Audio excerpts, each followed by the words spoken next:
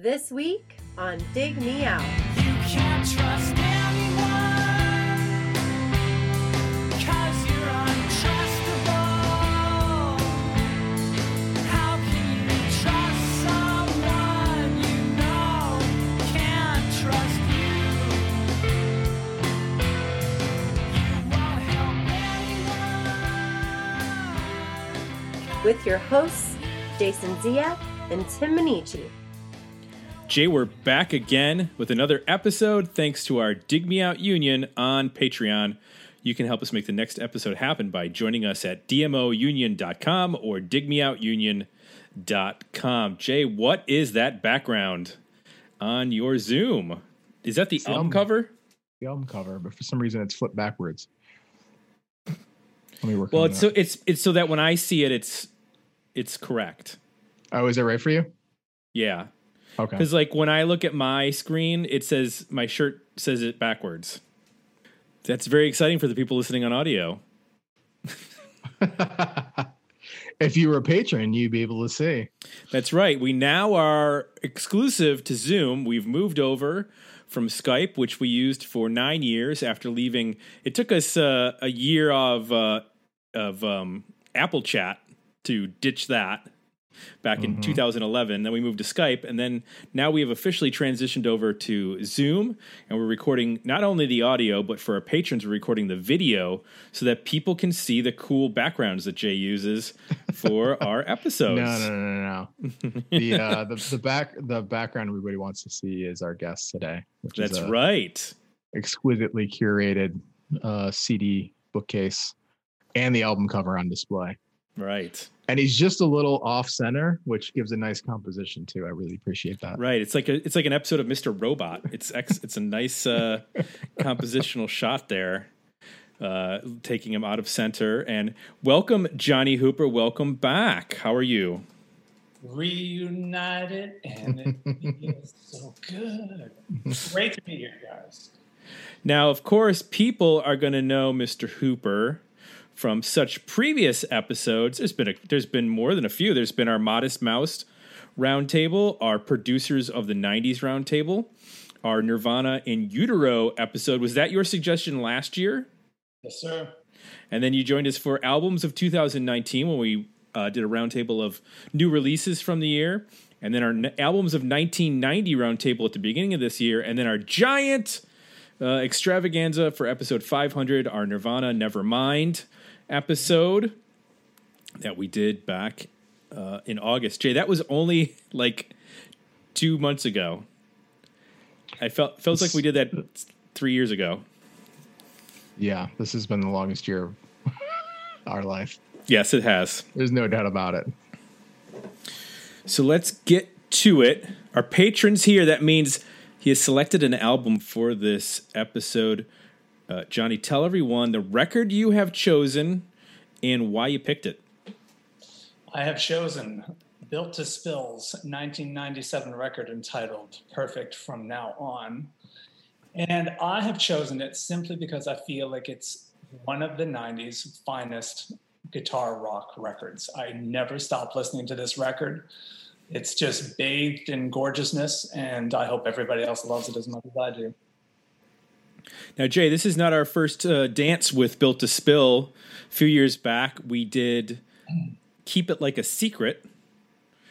And Was so it a you few have, years back? I don't know. You want to check the numbers on that? I want need to check that out. I want to say it was 2018. Maybe it was 2019. 2019 feels like 45 years ago. So I know. It's either 2018 or 2019. Or if it was at 2019, it had to have been.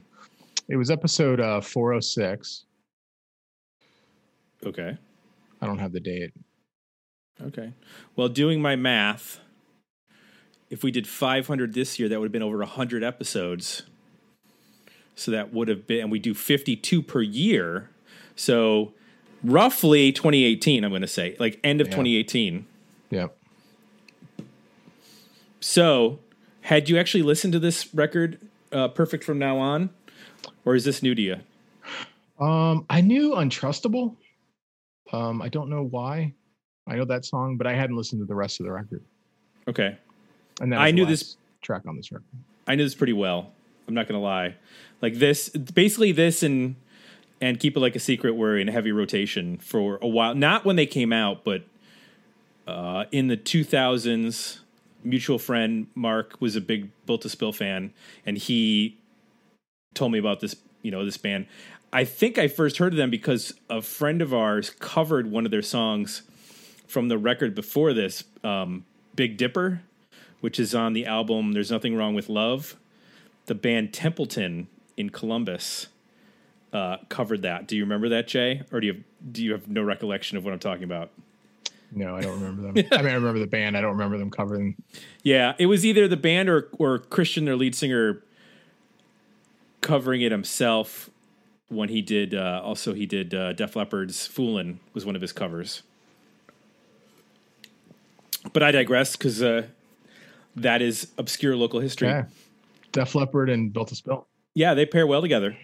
Lots of guitar stuff. So I knew these records pretty well, and gave up listening to Built to Spill on the next record. Like I heard, what is that? Ancient Melodies of the Future? Is that the next one? Yep. Yeah, that's when I was like, I'm out. I don't like this anymore. So I've sampled some of the records here and there, and it has like none of them have connected with me the way that those early records did. That was a mature hot take, Tim. Thank you. Hey, I got limited time. I got to move on. If something doesn't connect with me, boom, I'm out the door. I'm checking out the next thing. You get 30 seconds on Spotify, then I move. Then I move on. I'm a candle in the wind. So let's talk a little bit history of this record. We won't do the whole band history since we probably covered that already. But this came out in January of 1997 on Warner Brothers. It was produced by Phil Eck, who was a producer for a number of records with Built to Spill. Here's the interesting tidbit. It was recorded 3 times. So here's what happened. It was originally recorded basically with Doug March, the lead singer and guitarist, playing all the instruments except drums. And he worked with Phil Eck. They didn't like the way it sounded, so they brought in Brett Nelson, who was a high school friend of Doug March's, and then Scott Palouf. I think that's how you make Scott Palouf or Loof. I don't know if the P is silent. Anyway, he was in a band called the Spinanes. Is it the Spinanes, Johnny? Is that how you say it? Spinanes. Spinanes. Spinanes. He played drums, and then they had a lot of other guest musicians like Brett Netson, not Brett Nelson. Brett Netson plays guitar on 5 of the songs. John McMahon plays cello on 4 or 5 of the songs. Robert Roth plays mellotron on 3 songs. Peter Lansdowne plays drums on Made Up Dreams. And it was, like I mentioned, produced by Phil Eck, mastered by Howie Weinberg, the one of those big time producers, since this was on Warner Brothers. So the second time they recorded it, Phil Eck was driving from like the studio back home, and he had him in his pickup truck, and it was really hot, and the tapes melted. So then they had to go and record the album a third time. Oh my. And when they were done, they were pretty sick of these songs, and Doug March didn't really want to tour for this record. He just wanted to move on. I think they did play some shows, but that's why Keep It Like a Secret came out, 2 years later, after a short touring period. And then I think they did a 3-month tour, and that was it to support the record. Can I interject here, Tim? Yeah. Did you take that history off of Wikipedia? Yeah. Why? I read the same, and so in regards to the second attempt and the tapes being ruined, I've gone back and read an old interview with Marsh, and in that interview, it's alluded to that the second run through was ruined in the editing deck. Oh, okay. Okay, and that seems to be the actual story. Interesting. But I read what you read too. That was also I read the Pitchfork did a revisitation of the record, and I read that. I think it was from 3 or 4 years ago, And they also mentioned about them burning up in his car. So they must have pulled that information from Wikipedia. Gotcha, Pitchfork. Gotcha. Exactly. Not doing the deep journalistic research there, just like us. So we did get some comments over at Patreon about this record, which we will share the voting results at the end of the show. But some of the comments were, Kyle Bittner said, amazing album. David Gorgo said, I always wondered how Warner's felt about this, getting delivered an absolute masterpiece with no singles.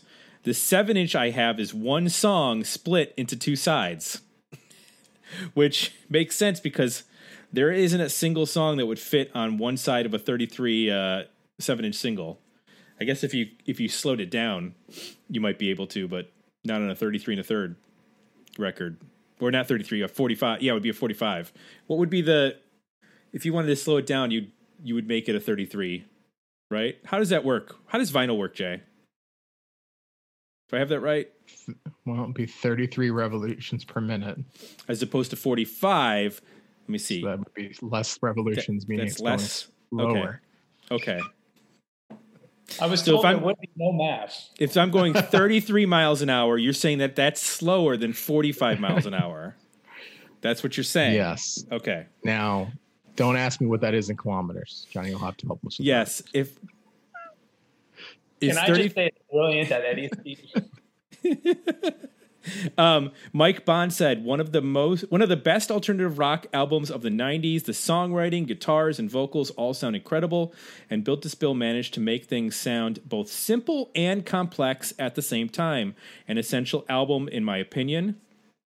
Willie Dillon, this is one of the best indie rock albums ever made. There are so many beautiful sounds here, and the guitar playing and tones have so much feeling in them, though that's pretty typical with Built to Spill.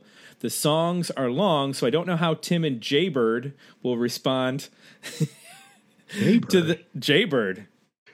Nobody's ever called Jay Jaybird. Only I my know estranged cousin had called me Jaybird. Is Willie your estranged cousin?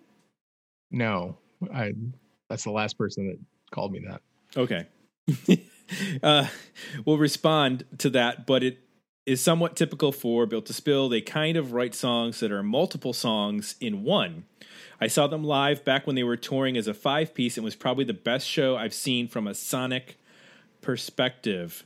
And then a Johnny Hooper, must be your doppelganger, said, what can I say? Guitars, melodies, heartfelt lyrics, dynamic production, and lush soundscapes. Simply one of the 90s finest.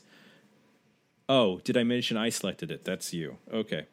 So, if this is one of the finest records in the 90s, how will Jay dismantle it? Let's find out. Jay? Wait a minute. Why am I suddenly the villain? Because you have taken down Slint. Oh my gosh. Yeah. You have taken down... what else have you taken down? There's got to be other ones. You are the Simon Cowell of this podcast. I'm Paula. I'm all about the positivity. I'm cheering them on, and you are the fly in the ointment. Oh, I don't want to be a parody, a character. Okay, so let's do it. Let's talk about the record. What one thing you liked about it, Jay? One thing you liked about Perfect From Now On by Built to Spill. Well, anytime I can hear a guitar-oriented record that is really original and unique is exciting. So, most times they have what I hear is 3 guitars going on, which I think is interesting, and that seems to be like one main guitar player in the band consistently. And there's a looseness to it that is not like usually when you say music is lush or layered, which this is, it usually is not, or typically I don't think of it as being like loose or organic live sounding, but this sounds very live. There's something about like the slight syncopation between the drums and the guitar, and then the way that the guitars are layered that make it sound, I guess, a bit spontaneous. It's pretty consistently through the record. So a lot of these guitar parts are, it's hard to believe that they could record this 3 times, like, and be able to, I would imagine they would sound very different, the different recordings, because it just sounds so like in the moment. And again, that's, if you say a guitar oriented record that's lush, I don't necessarily think at least my brain wouldn't automatically kind of go to a more like live spontaneous feel, other than maybe if it was like a jam band, which this is not really a jam band. So it's like in this really interesting place that, you know, uses guitar in the I think the best way. I mean, and why it's such a brilliant instrument, why some people respond to it, why I respond to it, and that it's so emotive. It can be a lot of different sounds tonally, so they cover a spectrum of all kinds of like clean sounds that use either fuzz and or like very specific effects, delays and tremolos to really shake it up to make it sound, you know, dramatically different and to create different soundscapes. So there's just a lot of exploration on, you know, what you can do sonically with a guitar, but not to the point where it's like, you know, there's never any like heavy distortion, you know, to get really fuzzy. And there's never like a ton of like acousticy guitar. It's sort of all in this middle space of cleaned fuzzy tones. And then the way that the parts are broken up, there's kind of a formula. You start to hear like there's a main guitar part, and then there'll be like a slidey part that is kind of like this almost like a melody in the background or atmospheric. And then there can be some, you know, picked parts that are panned. So you just get this nice formula that carries the record through of like how these 3, you know, kind of guitar parts are used to create, you know, the meat of the songs. And then I think the other thing that really stood out to me that I hadn't really thought of with this band was just the use of extra instruments. So like, I think track 1 and a couple other tracks, they use what I think is a synth pretty heavily. There's quite a bit of strings on this as well. Cello or some kind of like mellotron or something. Yeah, there's a mellotron on a number of the songs, and Doug Marsh plays Moogs, and Scott Plouffe plays piano on a number of the songs. So that brings like another dimension to not only have these 3 guitar parts, but then what I hear is like the songs are mixed so that they almost like go back and forth between like this intimate sound that focuses maybe more on the strings or the cello or like the other instruments, and then it'll expand out to get more the full volume guitar mix. So by tweaking all those things, you know, you get a ton of variety on this record. It's quite a journey, I would say. You know, these songs tend to be fairly long, so they can feel like different songs kind of put together in almost one stream of consciousness. And part of that is the dynamics of how they mix it, which is interesting too. I don't know that I've heard a lot of records do that, where they kind of suck you into a more intimate feel just with the way that the instruments they focus on, and then kind of expand it back out to be louder, which was pretty cool. And I guess the last thing is just his vocals are just so well fit in the mix. Like they just, with so much going on, you would think it'd be hard for a lot of other voices to be able to cut through and hear, but like the tone of his voice just sits in this sonic space that is very easy to understand and really pull out the vocal melody, despite this at times wall of music underneath it, which is, you know, it makes it, I think, more accessible than maybe some of the other bands that we listen to that, you know, or pushing the boundaries of, you know, noise and layering and get how to use guitars, because you've always got this very recognizable, easy to understand vocal over top of everything.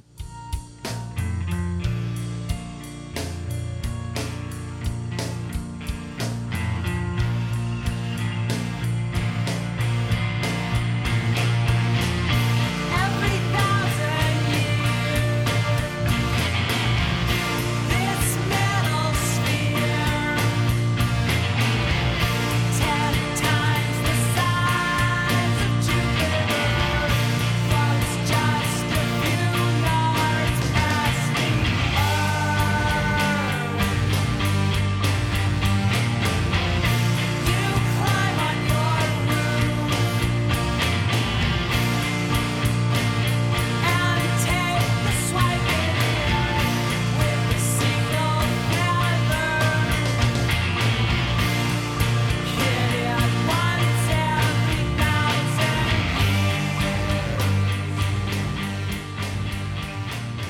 Yeah, to follow up on his vocal, you know, the obvious comparison is Neil Young, and I know that Doug Marsh doesn't necessarily love that comparison, but when I was listening to it, really only one of the songs sounded like had a Neil Young vibe, which was Made Up Dreams, had that like loping kind of beat to it that reminded me of like a Crazy Horse 70s Neil Young song.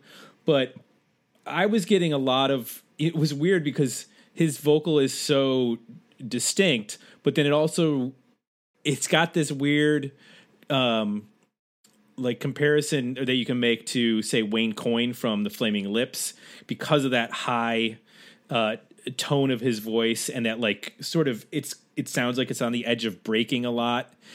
And it also has a little bit of Jay Mascis, which again, Jay Mascis is obviously, you know, doing a lot of guitar jams and stretching it out. Now he's usually by himself, whereas this is, like you mentioned, like triple guitar attack, and he's using a ton of fuzz and distortion on some of his stuff, which this is a little bit more intricate. And the thing you said about them recording it 3 times really hit home, because man, there are some songs like Stop the Show is like 4 songs like that are mashed together in a really bizarre way.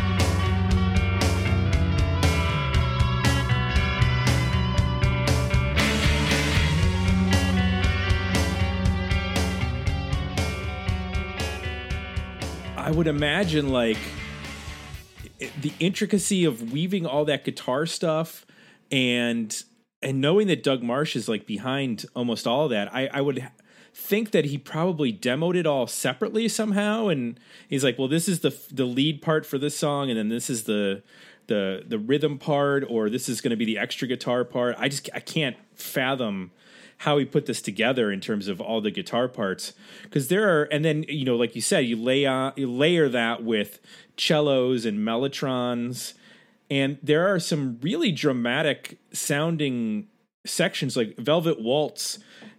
There's some, I think there's some cello. Let me double check on that song, but I think there's John McMahon plays cello on that, and there's some mellotron. And it gets really like big and dramatic sounding in that song in a way that I didn't really remember them being in comparison to sort of just their guitar jams, you know, where they're just sort of, you know, building the song up and then going into an extended jam for a while. And I think the thing that I realized listening to this now is how it, you know, this is a 90s album in the sense that like it was a weird sort of alternative rock band getting signed to a major label, and it doesn't really make sense in the same way like Jawbox got signed to a major label or some of these other bands, but they really managed to make a record that does not sound like anything, and like you can just put this on and it fits. Like if you want to play this, you know, with you know, in the same playlist as like Dinosaur Jr. or Neil Young or those other bands, it's got that like almost timeless feel to it because of the fact that it doesn't feel like it's trying to be an alternative record in the way that so many bands were trying to be alternative records. Also, because I don't think I really knew, like, there's almost like no personality in a weird way to this record. Like, I don't know what I think I know what Doug Marsh looks like, but I'm not really sure. I've never seen them live. I was at a place where they were playing and I didn't see them. And I don't think I've ever seen a video of them playing. So like it kind of occupies this like weird space where the album just exists. Like there's no drama around it. There's no like legacy other than it's like one of the pinnacle guitar rock albums of the 90s. And it's nice because you can kind of go in and just listen to it as opposed to like, you know, you listen to Smashing Pumpkins, you're like, you got to deal with Billy Corgan and his brain and his mouth.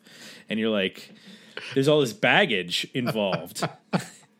and Built to Spill is just like floating along. And every once in a while you go back to the record, like, wow, this is an amazing record. There's so much cool guitar stuff going on. And like you, Untrustable, I don't know when or where I heard that, but I know I heard that song.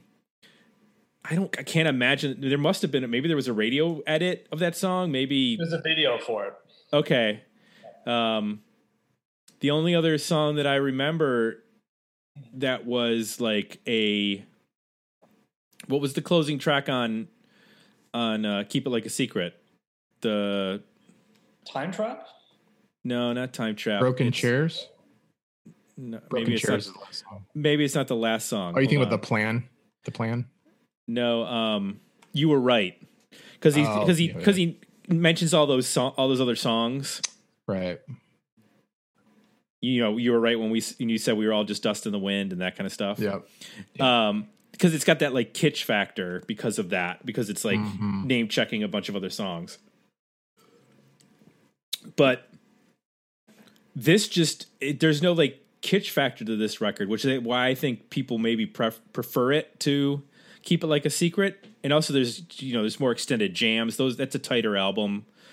And there's just so much space, and the record gets to build and ebb and flow in a lot of different interesting ways. And I just really appreciated listening to it just as even though it's, you know, a long record, it's only 8 songs, but within those 8 songs, there are like 15 songs. It's not really that there are 8 songs.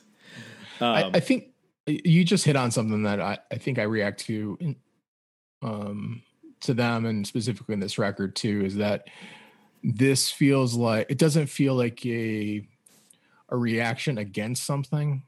So a lot of times I feel like, you know, in the 90s, it was very common for music to be a reaction against something, like we don't want to be like this, or we don't want to be like that, or we want to redefine what people think of this or that. This doesn't strike me that way at all. Like a song like Out of Sight, like the ending of that song, you know, to me, it sounds like a reinvention of what would be a fairly typical 70s like album oriented classic rock kind of approach.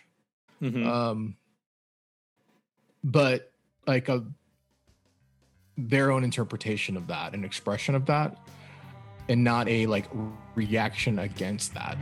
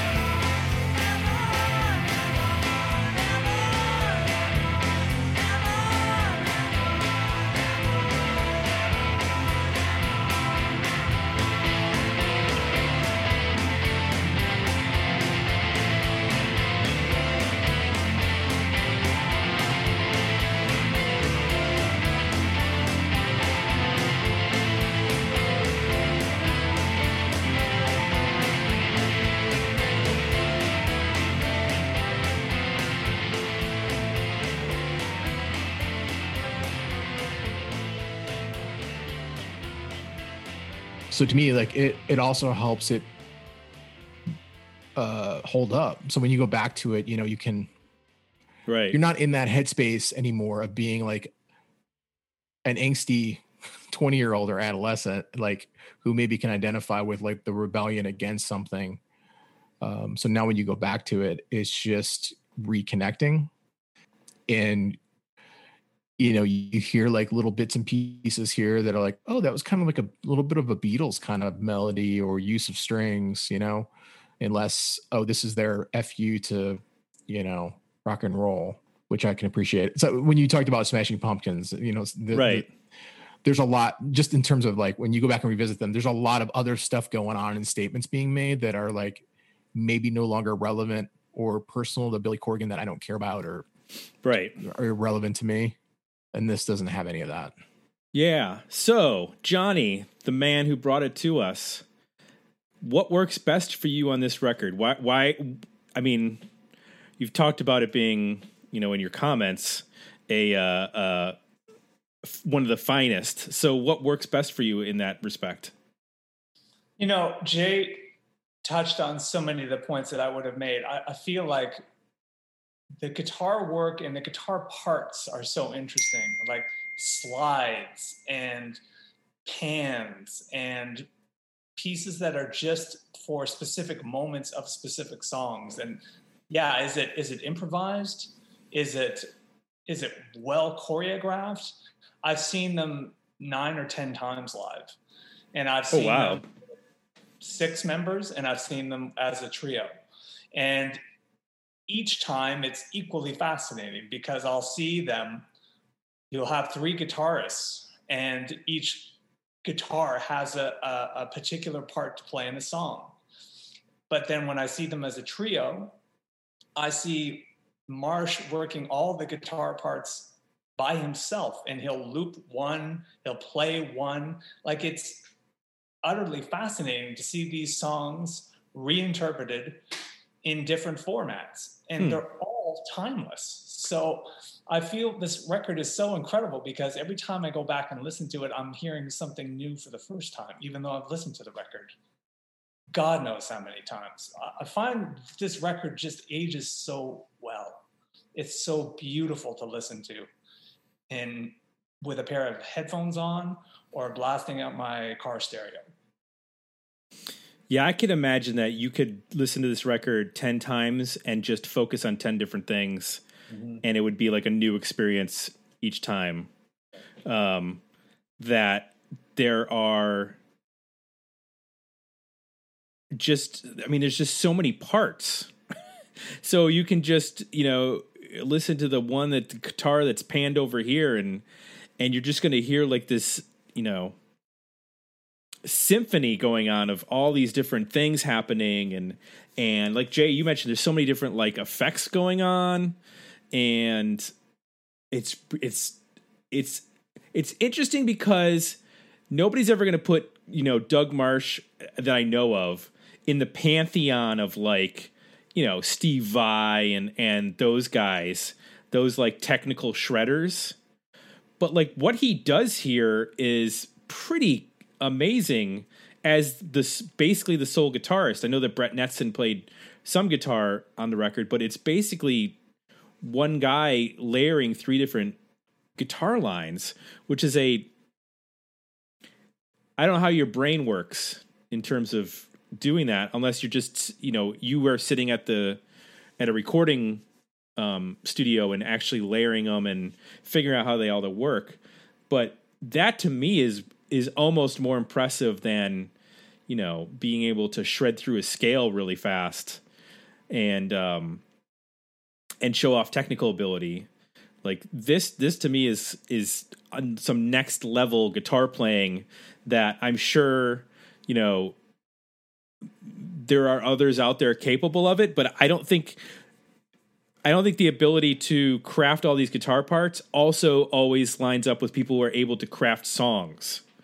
Like a lot of people are great guitar players, but if you ask them to like write a compelling song, that's the hard part. And there's a lot of really interesting melodies, and there's the one line in Untrustable where he sings, "God is whoever you're performing for now." that's such an interesting line. I don't know what it means exactly, but I just think that that's a really cool hook. I don't know if it's a hook, but I mean, that's what stuck with me in that song. And there's a lot of that on this record. There's a lot of like really cool little vocal parts from a guy who's known for being a guitar virtuoso, essentially. So, Jay, what didn't work for you on this record? Well, you know, I think I listened to it probably 4 or 5 times. I think you need to, at least in 2020, need to spend more time with it. It can feel, portions of some songs can feel a little meandering or slow. I mean, and that is kind of the point. So I'm not necessarily dinging on them, because that, to me, that is part of what the whole of what it is they're creating. Mm-hmm. But, you know, in your first couple listens,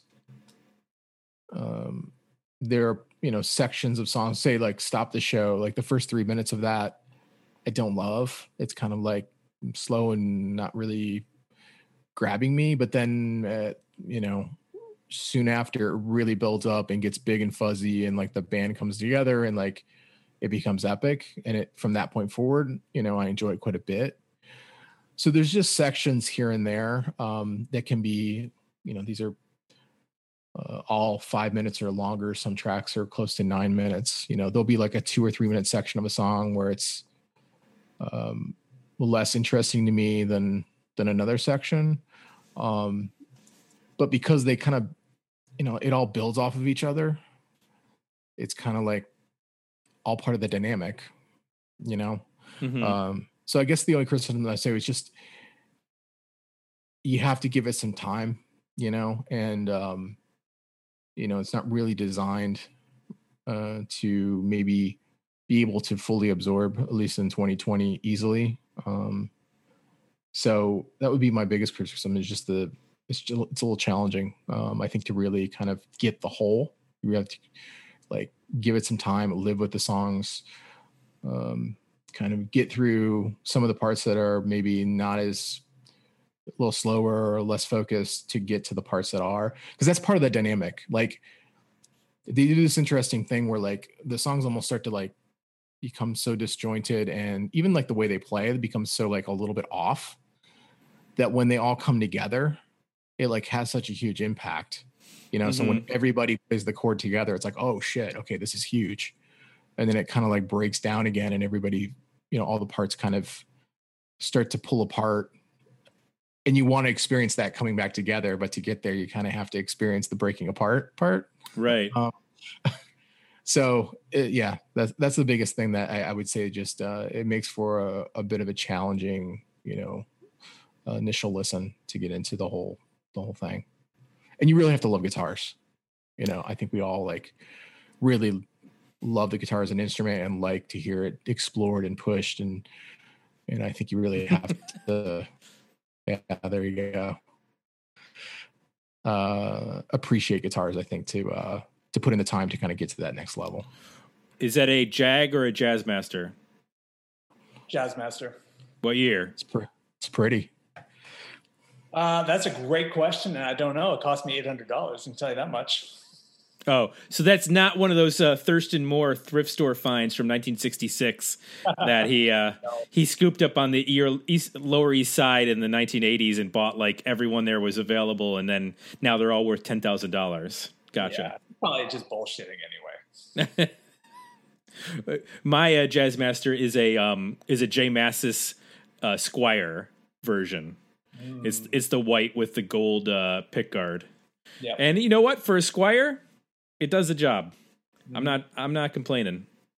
Does it go out of tune easily for you? What? Does it go out of tune easily for you?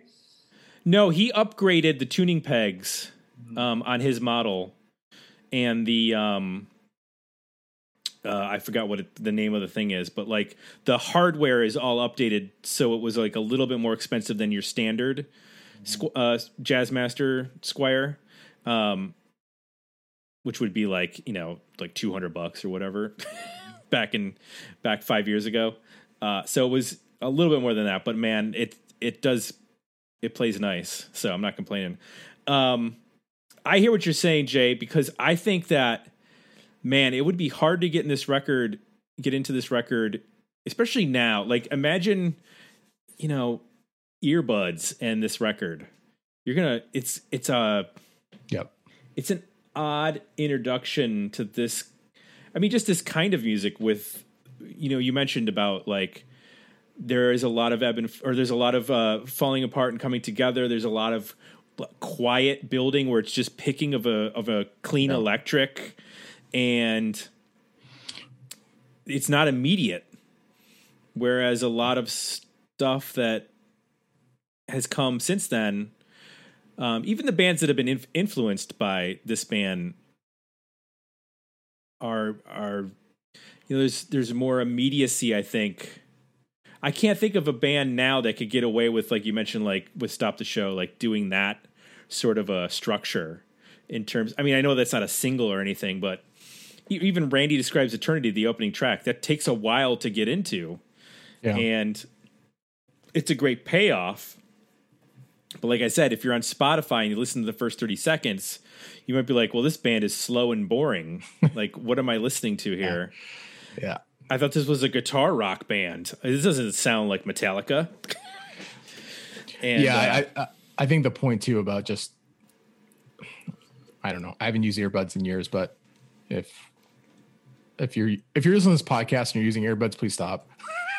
Like, this is the type of music we review is just, you're not able to hear nearly what you should be. And this is an example of that, where you're just, I don't think you can get what's going on here. And I don't say you have to spend a ton of money on like headphones and stuff, but like, just either listen to it on a decent set of speakers, or just get a decent set of like over the ear headphones, because there's just so much going on. Also, they do like, they'll shrink the sound, like they'll compress it and it'll sound small on purpose, and then let it expand back out again just through the way they mix it. And those are things that you're just not going to hear it with, compressed audio and tiny little earbuds. You're just not going to understand like the complexity of what's going on. So, right. Yeah, I could totally see doing that. Jay, would that be Phil Eck in production, or is that Weinberg when he's mastering? I would think it's in the production. I mean, it sounds like they're putting some of, like a good example is track 2, the way the drums sound, right? That tiny, super compressed. It almost sounds like a mini drum kit or something. Right. I would think that that's all done as they're mixing it, or as they're recording it, they're running it through some kind of compressor to get that small tiny sound, or in the mixing process, they're running it through some filters to suck it down and make it sound like smaller, so that then they can kind of phase that out as the mix goes and bring it back together. But it's cool to think about, like, even, again, doing this record 3 times, there's the performance part, but then there's actually like a performance to the mixing that's going on. Like, as you're listening to this, you can imagine like they are working the phasers on all, all of the tracks and bringing things up and down and like adding effects, and like they're really performing the mix on this record as well, which I don't know that it's always obvious when you listen to the records, but this one, it's obvious that they're doing that, and bringing the way that they're bringing stuff in and affecting it and pulling it out. So it's as much about that performance as it is the band itself to me. Wouldn't you love to hear that first or second run through of the songs? Yeah. Maybe having done it 3 times, it turned into this epic record that we all know. Maybe it wasn't that way the first go around. That's a good point. Because if you got to play with the songs that much, you start to play with, well, what can we do dynamically different that we weren't thinking of? Yeah. And if you're driving around, listening to mixes for the 3rd time, you're like, well, you know what? Now I think we could try this here. And yeah, even just little things like that, like EQing the drums in a different way than are maybe expected. I think what's interesting is that when I was trying to, there are some bands that I think have taken some aspects of what Built to Spill were doing. Like, I think of like early Death Cab for Cutie. Like there were some aspects of Death Cab for Cutie in the beginning. On We Have the Facts and you know that, but then they transformed into a pop band essentially. But I feel like a lot of the bands, like the Shins, have some connections to this band in terms of the way that the vocals are not too far off and the structure of some of the songs, but it doesn't have that guitar focus the way that this band does. Mm-hmm.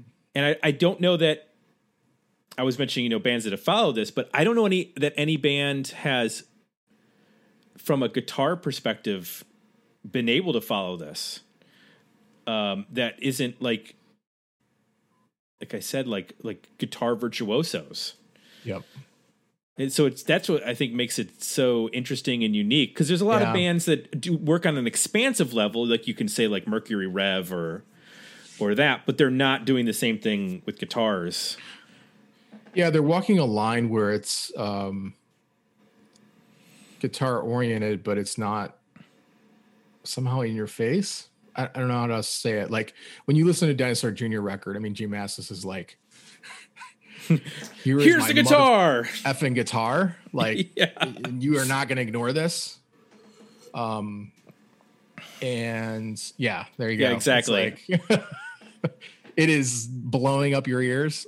This is not like that, even though it is soaked in every aspect of it in guitar playing, you know? So yeah, it walks this weird line, right? Where it doesn't quite step over into like indulgence, which is awesome. I love that. But it doesn't step over that line into like, okay, this is a Guitar Hero kind of space that we're just celebrating loud, you know, in your face guitar. And it's not on the other side, which I think what you're describing, some of those bands I think of as being probably just a little bit more song oriented. Like we'll write a song and maybe like not even feature the guitar if they don't think it serves the song. And they're like in this space of like, no, that's the instrument we use to express the song always, but it's not to the point where it's obvious. Yeah. I wonder, you know, can a band like this or a guitar player like Doug Martsch actually gain the sort of respect and be in the pantheon of like guitar players the way that, you know, so many people who are known as guitar players first are, you know, like Slash. You know, you can make a case that, you know, Slash is either one of the best guitarists or he's rehashing a lot of blues that was already done by Aerosmith. So he was just sort of, you know, aping on Joe Perry riffs a lot of the time. So where is that, I guess, line? Because Jay Mascis is kind of considered a guitar god, I guess, in a lot of ways. But it seems like in some respects, the 90s guitar players, and maybe we have to do a roundtable about this, but they're not like elevated to that pantheon because it wasn't as showy. You know, Jay Mascis's showiness was overshadowed in some ways because they were just an alternative rock band that had some drama with Lou Barlow getting punched out of the band and, you know, that kind of stuff. So I wonder if that's ever going to happen for a lot of the guitar players from the 90s. Because, you know, there are some amazing guitar players in terms of technical skill and songwriting ability. Yeah. I mean, I think in the grand scheme of things from general audiences, I think there's a lot of 90s guitar players who just get lumped in as being at this point, you know what I mean? Like, yeah, if you had a signature guitar with Fender or Gibson, you're the same probably at this point as like any 80s guitar player when it comes to pop culture. So right, we can see the differences, but I think it kind of all just at the end of the day ended up getting lumped together. Yeah, this record is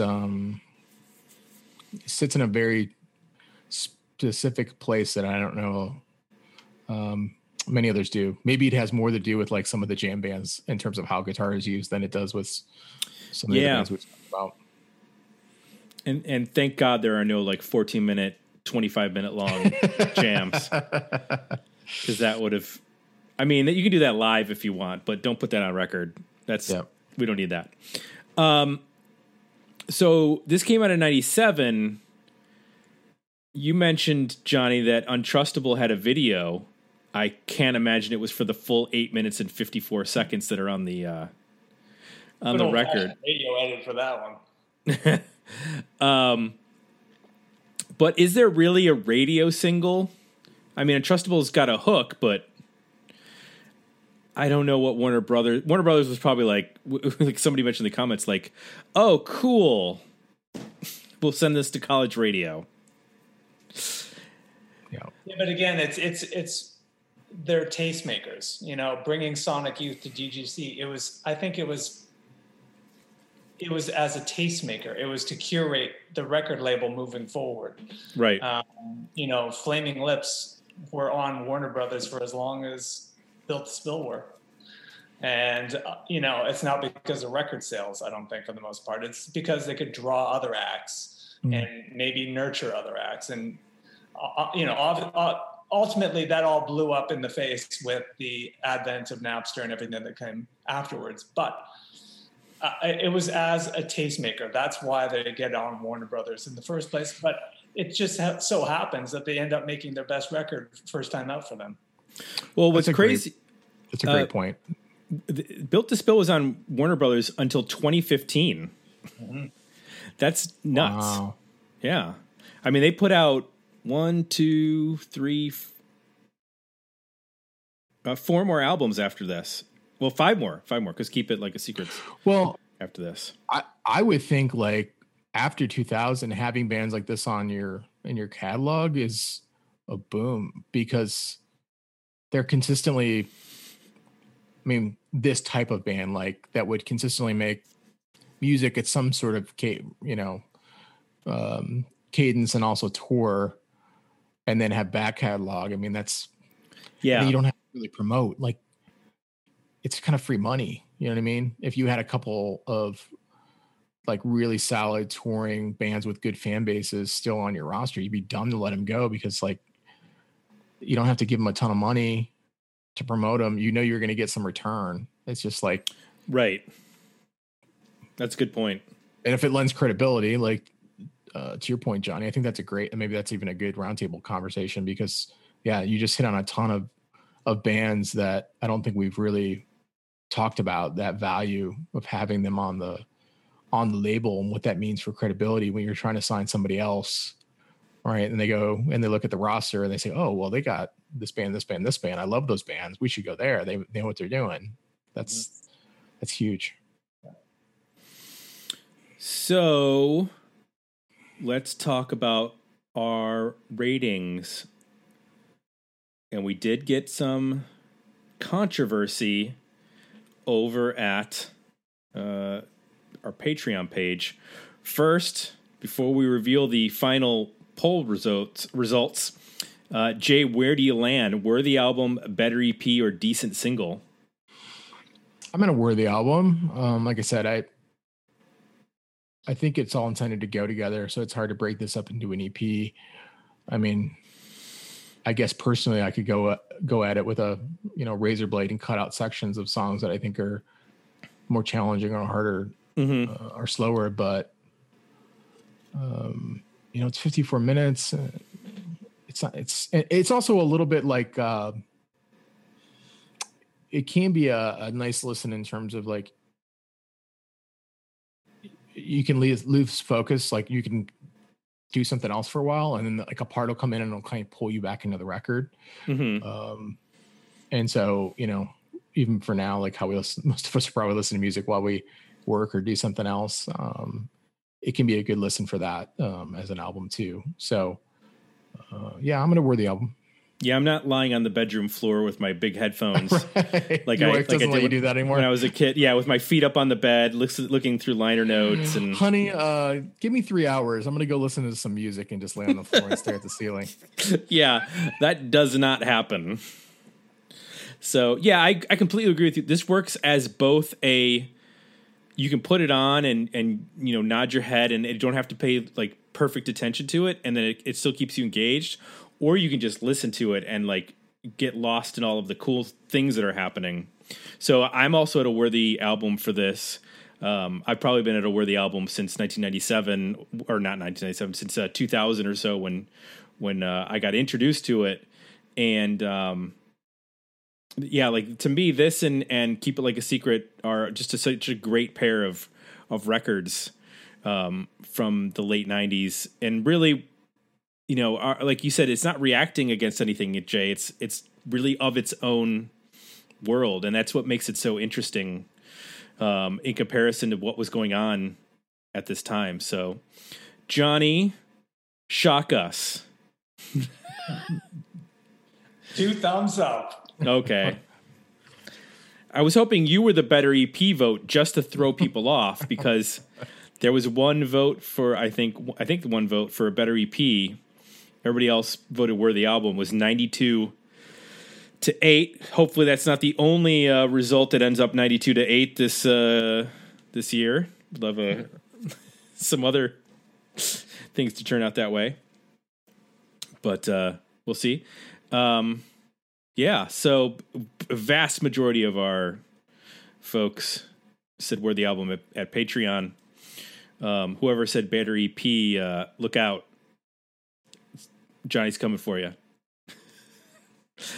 Thank you, Johnny, for bringing this. My pleasure. We've now knocked out 2 Built to Spill records. This enters the very small list of bands that have 2 records reviews. It joins Nirvana and Manson and Paw.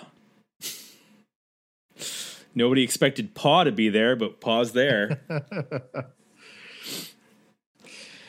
Come on, that's so us. Yeah. So thank you, and start thinking about your 2021 pick. You've tapped out the 2 of the big ones here within Utero and Perfect From Now On. I'm curious to see what the next one's going to bring. You know what? Do you want a little spoiler alert? Hold on. Oh, he's going to pull it from his CD rack. This is excellent.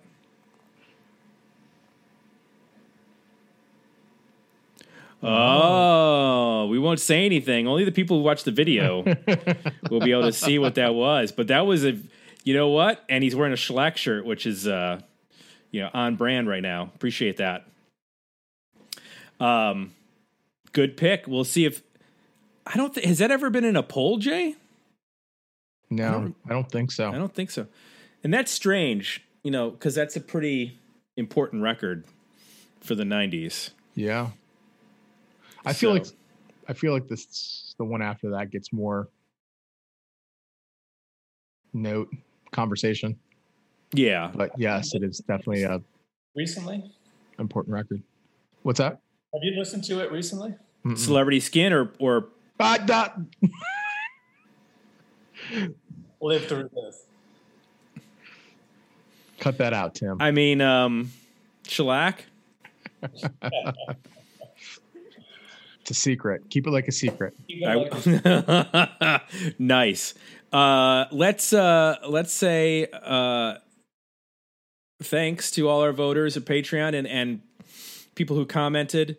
If you would like to join us at Patreon, you can go to dmounion.com or digmeoutunion.com to join the union.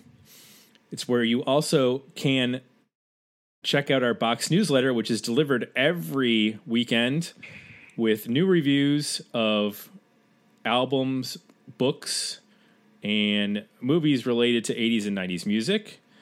Interesting stuff coming out every week. Singles, EPs, albums, constantly new stuff dropping. We're not even aware of it. And then somebody says, hey, did you hear about this? And we're like, cool. It's now in the list. We're up over, I think we got like 250 releases that are in that. A couple books in the last couple of weeks, couple of autobiographies that came out. Right? Yep. I would like to read them, but I'm a very slow reader, and I've only managed to read one book that was relevant to the podcast this year. I'm waiting for the technology to just let me absorb all of the information in the book. The Matrix, where you just it just is automatically uploaded into your brain. And you're like, now I know Kung Fu. Yeah. And now I've read the Rob Halford book.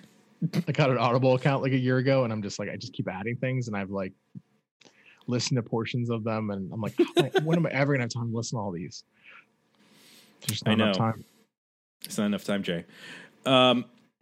So Box Newsletter, you can go to Dig Me Out to sign up for that. And then also, if you want to suggest an album for one of our polls, go to digmeoutpodcast.com, go to the Suggest an Album page, and you can submit a record.